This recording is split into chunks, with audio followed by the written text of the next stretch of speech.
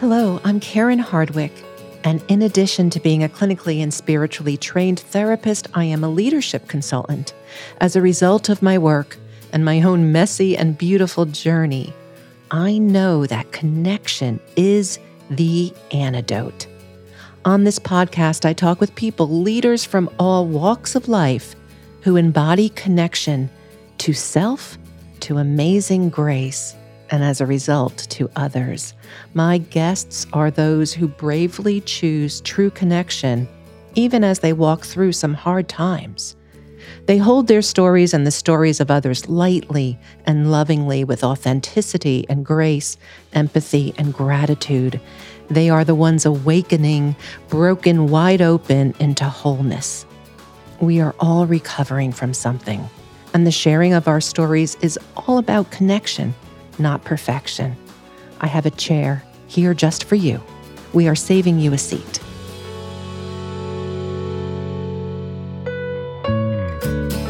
Don't miss this episode as we chat with Jonathan McCoy, founder of Faith and Valor, as he talks about how we build connection, unpack our stories, and do good work well.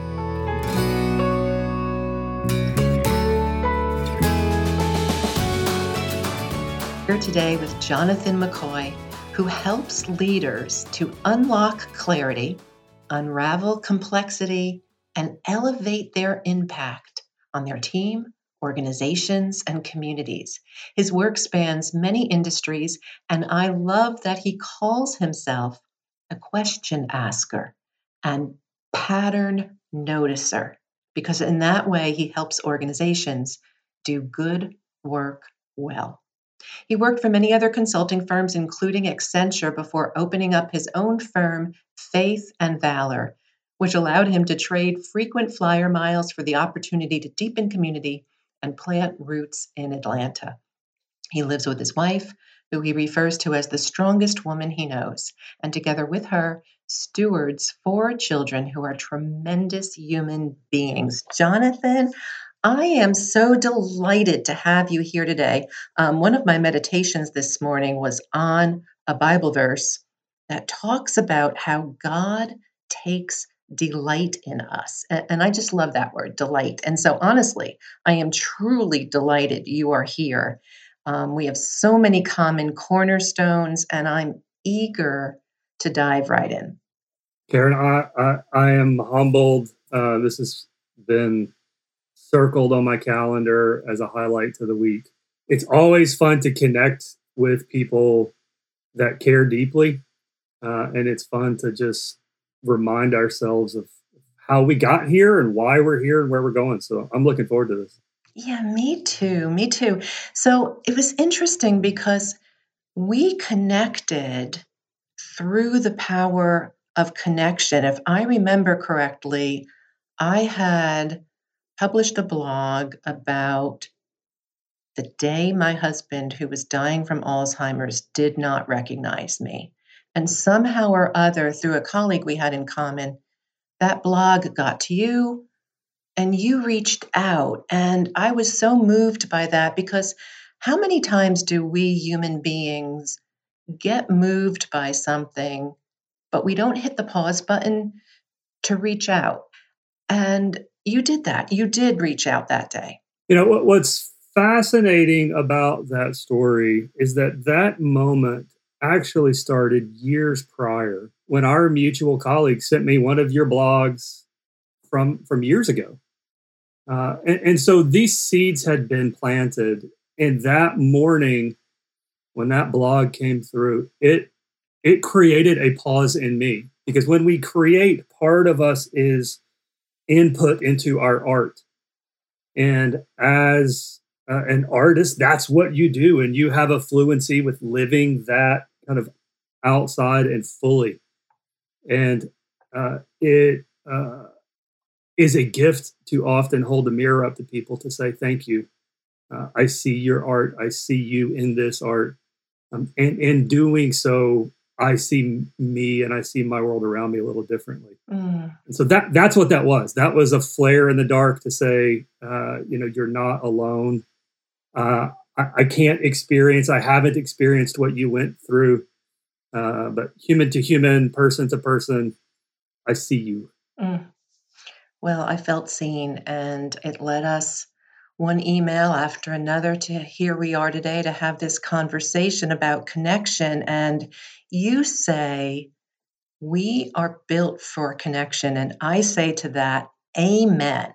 So, how do you build those connections, Jonathan, personally and professionally? What does that mean for you to be built for connection? I think God designed us to live in community. I think God designed us to live with one another. I think we see ourselves best through the eyes of others. I also think that, one of the bits of connection that often gets overlooked, and I've unabashedly, unashamedly stolen this from you, but leadership is an inside job. And as leaders, we often leave our head and our heart and our hands disconnected.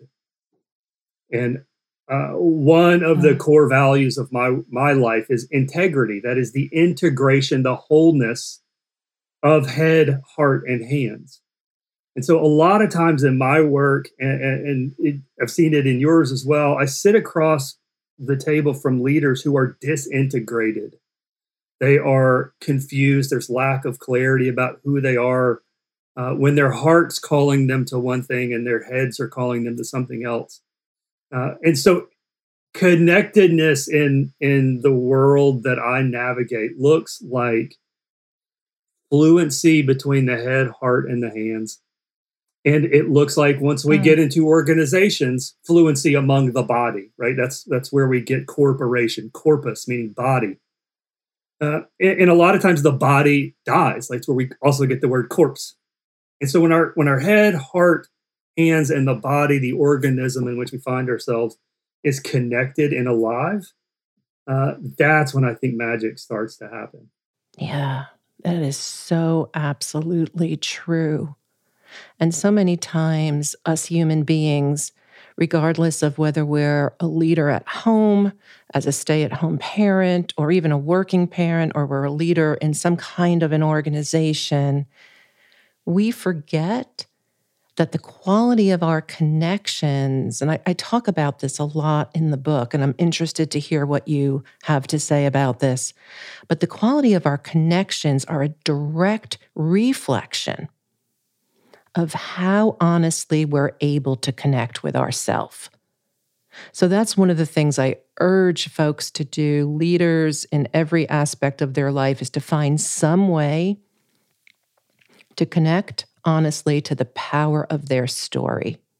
So I know story is really important to you, Jonathan. So take it from there. Like, why is story so important, and how do we connect to the power of our stories? Yeah, life is the story that we tell ourselves, and life is the story in which we begin to operate. And often, what I see with leaders, and I've seen this in kids, they often are caught in a small story. Because as long as we're talking about your TPS reports or your software conversions, those are generally small stories. But when we invite people into a larger story, a story of where they are valued, a story where they can connect, and you know this, the data on employee engagement is directly correlated to how what I do impacts the larger mission of the organization. If that is clear, that is the single biggest contributor to employee engagement. It's also the biggest way that I can engage my children as they navigate the world and find their own stories. What is the story that you want to live? And how do we begin to invite them into that larger story? So that's why I think the power of community and connectedness is so potent. It's because it not only reminds us that we're part of a larger story, but some of the most impactful conversations I've had, Karen, have been friends of mine who remind me of my own story, remind me of where I've come from, remind me who I am in a moment, and remind me where I'm going. Because in the details and the minutia and the hardness of life. We forget that sometimes. So what a gift it is to sit with people who can remind us of who we really are. Yeah, that is for sure. And people who hold our stories, Jonathan, lightly. I mean, they might have seen us at our very worst, and yet still they hold that in a way where we feel safe and we trust them with those details. And not only do they remind us of our story, they help us to redeem it. Because I think us human beings can get stuck in the parts of the story that are painful or wounding, so that we start to believe something about ourselves and it takes over our identity. And so we have a hard time moving into healing or restoration, and we keep telling ourselves the same story of, for instance, I grew up in a dysfunctional family, and as a result, I will have trouble with intimacy. I mean, those are some of the things, refrains that people can tell themselves. And so my story, had lots of pain and grief growing up, and from it, I've learned a great deal, like, Lord have mercy. However, I don't want to stay stuck in those patterns. I want to have it be a part of the story of resilience and triumph. People ask me all the time, are we as leaders a product of our nature or our nurture? And I think it's a false dichotomy. I think that people often forget their own agency in their stories. Just because you had a tough childhood, just because you were a single mother, just because whatever your story is, doesn't necessarily inform who you are today, doesn't necessarily inform where you're going tomorrow. And again, part of the power of community is helping us reframe that story and reminding us that where we came from is not necessarily who we are and where we're going. Absolutely. So I'm 100% with you. Absolutely. So what painful themes did you have to look at about your story, but also learn to move through those, Jonathan? And how did you do that? So I'll answer that in the form of a metaphor. My wife had spent a fair amount of time in the hospital with one of our pregnancies. And we watched a lot of monitors. And there were, every time the bells and whistles went off, some nervous nurse would come in and check things. And so I got pretty good at reading these heart monitors. My wife had twins. And so we were watching 3 hearts at any given time. And one of the things that we learned there was the ability to discern each individual's heartbeat at once. The second thing that the nurse taught me at some late night hour was that in order for life to operate, it has to go up and it has to go down. And that there are moments, because on this graph paper, there's 3 lines. There's the maximum, there's the middle, and there's the minimum. And the heartbeat is the up and down. And when that heartbeat is both up and it's down, that's life. And that's good signs. And so I sat down with counsel and mapped those parts of my story, positively and negatively, and got honest about where they were. There was these parts of my story that I had forgotten that were really impactful. And so the goal was not to move from a -10 to a +10. The goal was to move a -10 and honor that, to learn from that, and to begin to put that in its proper context. And when I played that out over chronology, over my time, I began to see which parts of the story needed to and could be redeemed through asking forgiveness.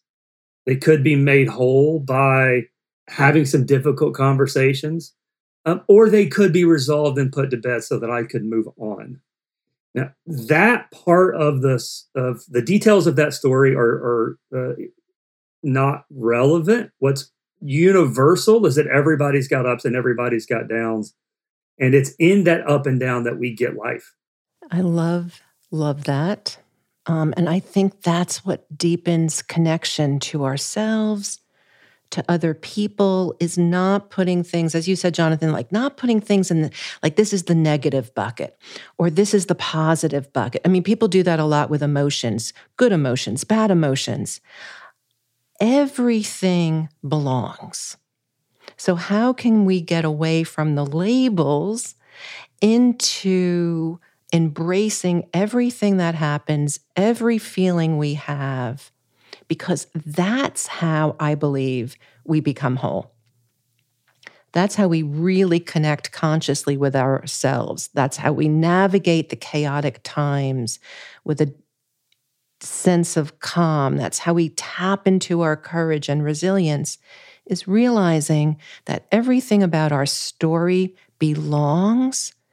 And from it, we can garner wisdom, and we can also share it in a way where someone says, oh, wow, you too? I thought I was the only one. So our story can become the light that shines on someone else's path. C.S. Lewis says that friendship starts with that question. Me too. And I love that idea that it is that simple. And it is that vulnerable. And it is the sharing of who we are with an invitation to say, you know what, me too. What else?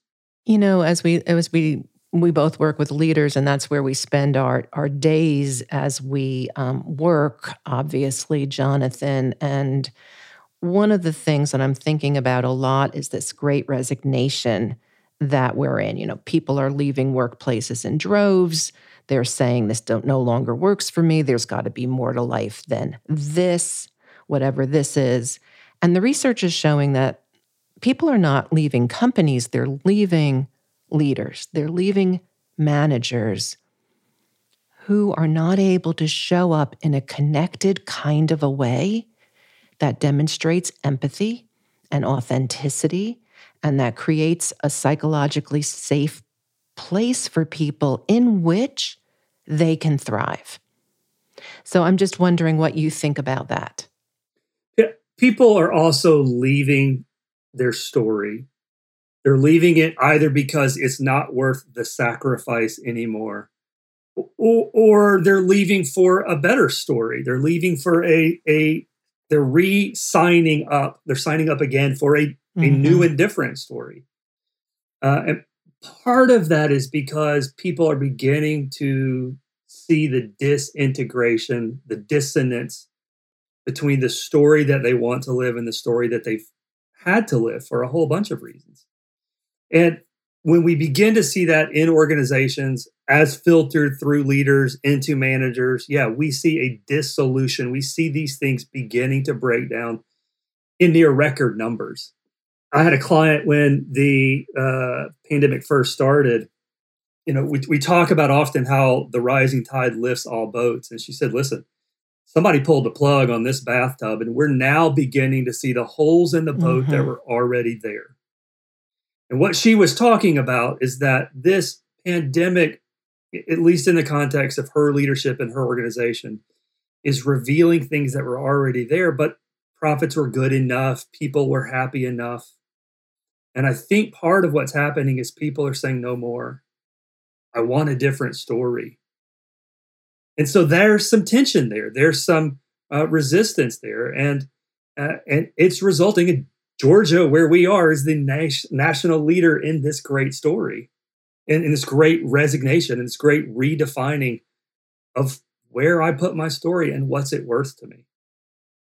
And I don't know that companies can answer that, but they're really struggling to. Yeah, they are. And I love the questions, because sometimes it's the questions that are more valuable than coming to a quick answer. The more we know, the less we know. And so I just think it's worth asking the question of what does it mean to be connected? And how do we play that out in our workplaces? And what are people looking for as opposed to rushing to a solution and putting something in place, whether it be a process or a program, just so that the box can be checked? I spent the first part of my career implementing software. And I remember I was working for a large company. I got a call from my mom, which is unusual midday. And she said, hey, Dad and I are going to do mission work in Africa. Your brother's overseas studying, your sister's leading youth on this path. I had just graduated with a master's degree in nonprofit management. And I'm getting yelled at about cell phone bills in a call center in mid-America. Mm. And I joke, but I mean this seriously. I had a bit of an existential crisis because I'd spent 18 years learning to help people. And I made more money than my mother, who was a lifelong educator. And it never sat well with me. And so I spent the first part of that career doing organizational change management, which, as you know, comes from the science of death and dying in the corporations, because some very thoughtful, very well-meaning executive was disconnected from the actual work and didn't understand the impact of his or her decisions. And so whether we're talking about connecting the head and heart, whether we're talking about connecting Middle America with Texas and Germany and Africa, or whether we're talking about connecting the C-suite to the front lines, the challenges in organizations happen when there is no connection, or when their connection can't flow freely. I've seen that from the very earliest of my career, and I'm beginning to see organizations get honest with that. That's why models like Agile and these software methodologies are so popular and they work so well. It's because they're directly connecting the work to what needs to happen. And it makes a ton of sense. Yeah, it does. Yeah, it does. So I love what you say. And here it is. You talk about connecting the unconnected. Tell me what that means. For a lot of leaders, I think we forget, we come about and we go down life on purpose and on mission. We have things to accomplish, right? The leaders that you and I are humbled to sit across the table from, Karen, are folks that are generally exceptional. Mm-hmm. They are highly competent. They are highly capable. They are performing well. But we get the call because they've taken the hill, they've peaked the mountain, and they feel lonely. There's some research that's beginning to say that, for a while, sitting was the new smoking. And they're saying the next big chronic health crisis is loneliness. Mm-hmm. And there is work to be done within leaders to help them connect themselves to their larger mission, to their larger purpose. Help leaders connect what they do. As a friend of mine says, we need to match our be with our do. Who we are as people should come, what we do as people should come as an expression of who we be. And a lot of times what I find is leaders find their identity by what they do. And that at some point along the journey, it's no longer working. Mm-hmm. And so if I am not defined by what I do, then what is it? And it's that letting go that I think we begin to connect and reintegrate our stories. We, as the Enneagram folk would tell you, begin to understand the story that we had coming into this world before the world told us to believe something else. Right. And we shed that so that we can walk into our better story, our higher story, our truer story, if you'll allow the creative grammar. And so that's, I think, why connection is so important. Connection with the people around us, connection with the mission to what it is we're trying to accomplish, connection with the organizations in which we're serving, and connections with our own heads, our own hearts. I mean, emotions are simply energy in motion. But as leaders, we are often driven so hard, we don't pause to understand that. You know, it's true. We're not leaders having a leadership crisis. We are leaders having a human being crisis. An emotional, relational, spiritual questioning. And when I see leaders moving the needle in their organizations in a sustainable, healthy way, and maybe you see the same thing, Jonathan, it's flowing from them doing the hard work on themselves. 100%. Right? I mean, they've gotten to a point, some crossroads, where they are saying, the money I make, the house I live in, the car I drive, the accolades I get, it is not enough. And I'm tired, really tired, of looking to the outside to help me feel good about what I do. And instead, I need to look to the inside, right? And feel a sense of wholeness about who I am. And I see this over and over again. So I think the pandemic in some ways has given us time to really connect and to reflect and to start to realize that it's not so much about information, but it's about transformation, which starts with ourselves. And Pascal says that the greatest threat to man is his inability to sit with his own thoughts. Amen. And I would suggest that's been one of the biggest challenges of the last 2 years, is that people were, whether physically or not, forced to sit with themselves, and they didn't like what they saw. Yeah. And I think that scared some folk.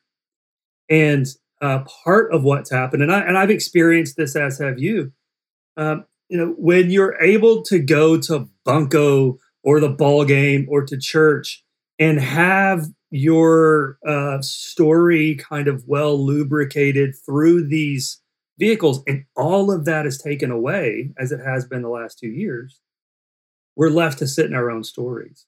So that tells me that community and connection is critical to our mental, emotional, spiritual health. It's why the church has existed in a body since it started, because we are bigger than just an individual sport. A buddy of mine like to says, right, Christianity may be an individual decision, but it is a team sport.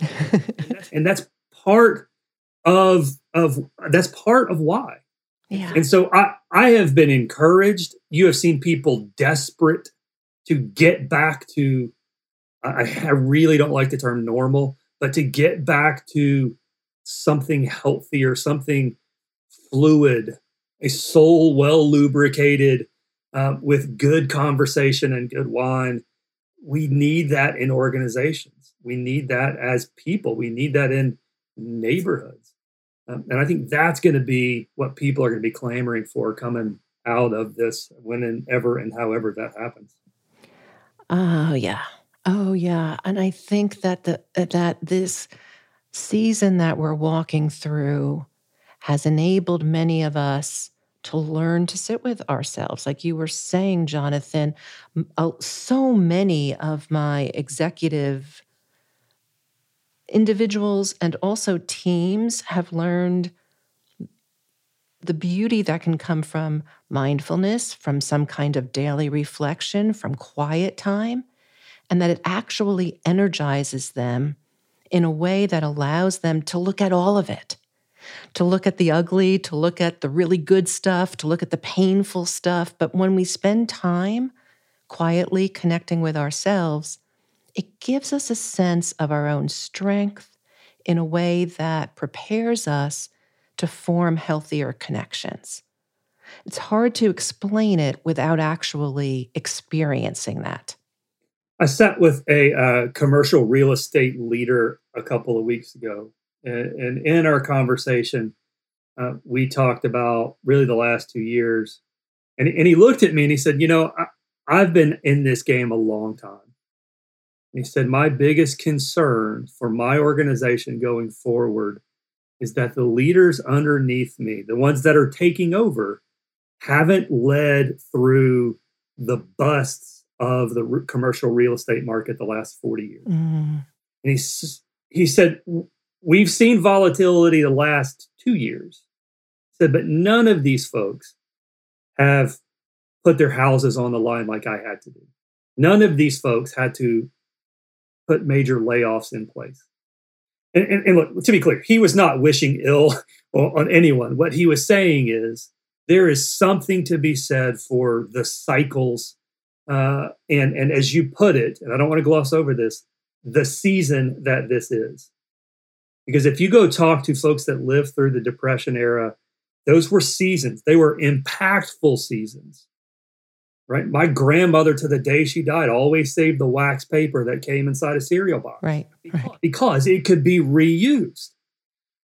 This season affects all of us in ways like hopefully nothing else will. And yet it is a season. And there takes some perspective that comes from having climbed that mountain and having been in the valleys, that maybe it's just a gray hair. I don't know. But there's something that comes with seeing enough cycles and having enough repetitions at life that we get a little perspective to give us a little moment to recognize that this is a season. And the scripture says this too will pass. Yep.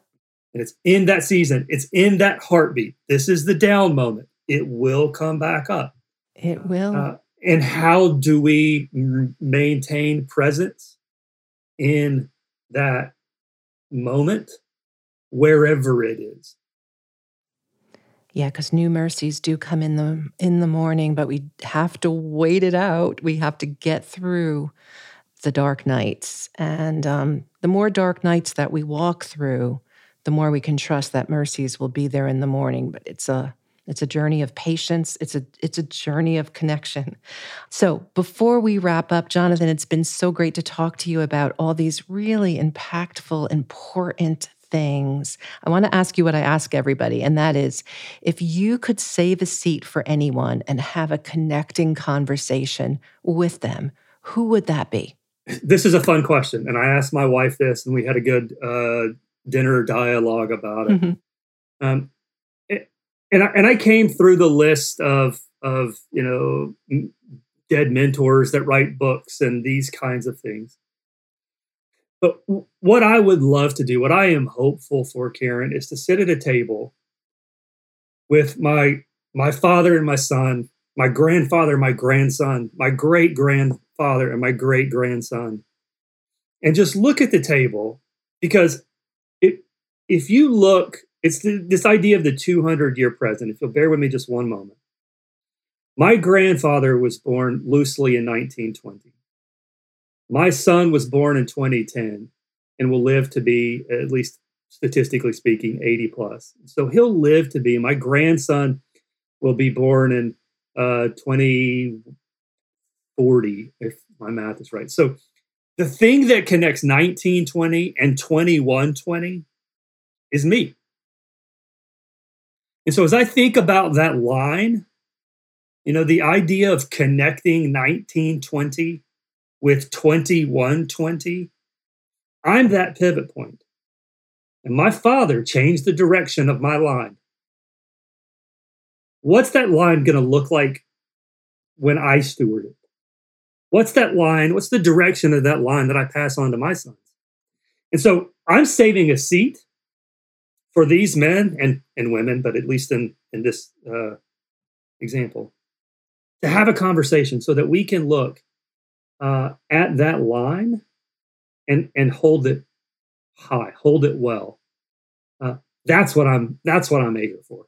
I really have to take that in, Jonathan. That's quite the answer. And I'm so glad you talked about it with your wife. And I just really am moved by that whole image of all of you being around that table. It's pretty powerful, really, really powerful. I'm a McCoy, right? I come from the Hatfields and the McCoys. I've got a mini series on my family. Not most people do. But what I would tell you is it's not America's finest moment. And so that's the question we all bring into this. We all come from some story. What do you do with it? Amen. Yes. Amen. Absolutely. Because our stories have been given to us. All of the struggle, the triumphs, every single part, and let's not squander it. So where can our listeners find you, Jonathan? Yeah, I appreciate it. I'm on the LinkedIn, like everybody. I'm also at faithandvalor.com, faithandvalor.com. I do some writing out there. It's fun, Karen. I'm humbled by this. It's been an honor. It's been a ton of fun, and again, hopefully this serves people, and hopefully this is a flare out there to shine a light to say you are seen, and you are honored as a result. I hope so. That is why we do this work and this podcast and why we connect. So, Jonathan, thank you. Thank you. Thank you. And we hope to have you back soon. And to our listeners, you know where you can find Jonathan. So thanks for tuning in.